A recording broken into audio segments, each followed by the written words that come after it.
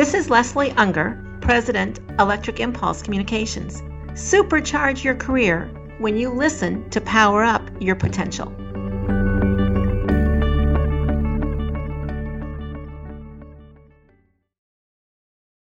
We have sent men and women to the moon several times.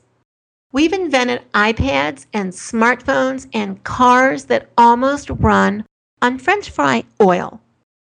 Yet there are no recent studies on the impact of the visual in communication. We have to go back 4 decades to get a statistical study of the individual impact of the verbal, vocal, and visual in communication.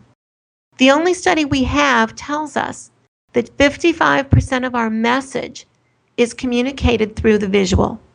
That's what a person's image is, the visual component, what you look like giving your message.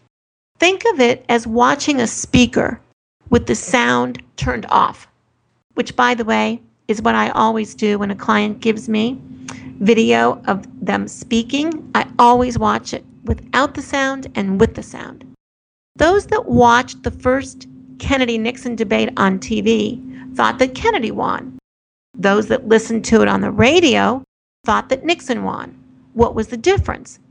The difference was in the image and how each candidate used their image successfully or less successfully.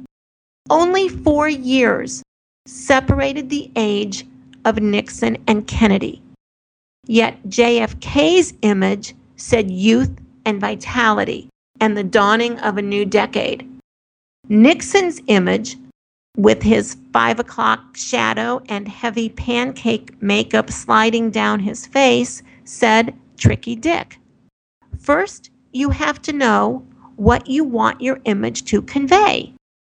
A client walked into my office one day, recently promoted to senior staff, poised to be a CEO, COO. He asked me what I thought of his clothes. He was wearing a robin's egg blue shirt with a black suit. First, I had to ask, what image are you trying to convey? Are you trying to convey a CEO or a character from The Sopranos? Because if you're trying to communicate a character from The Sopranos, you nailed it. If you're trying to look the image of a CEO, not so good. First, think about what image you want to convey. Second, identify your honest mirrors. Who will be honest with you?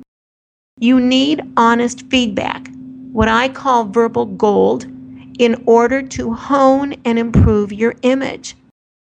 The only study we have may be dated.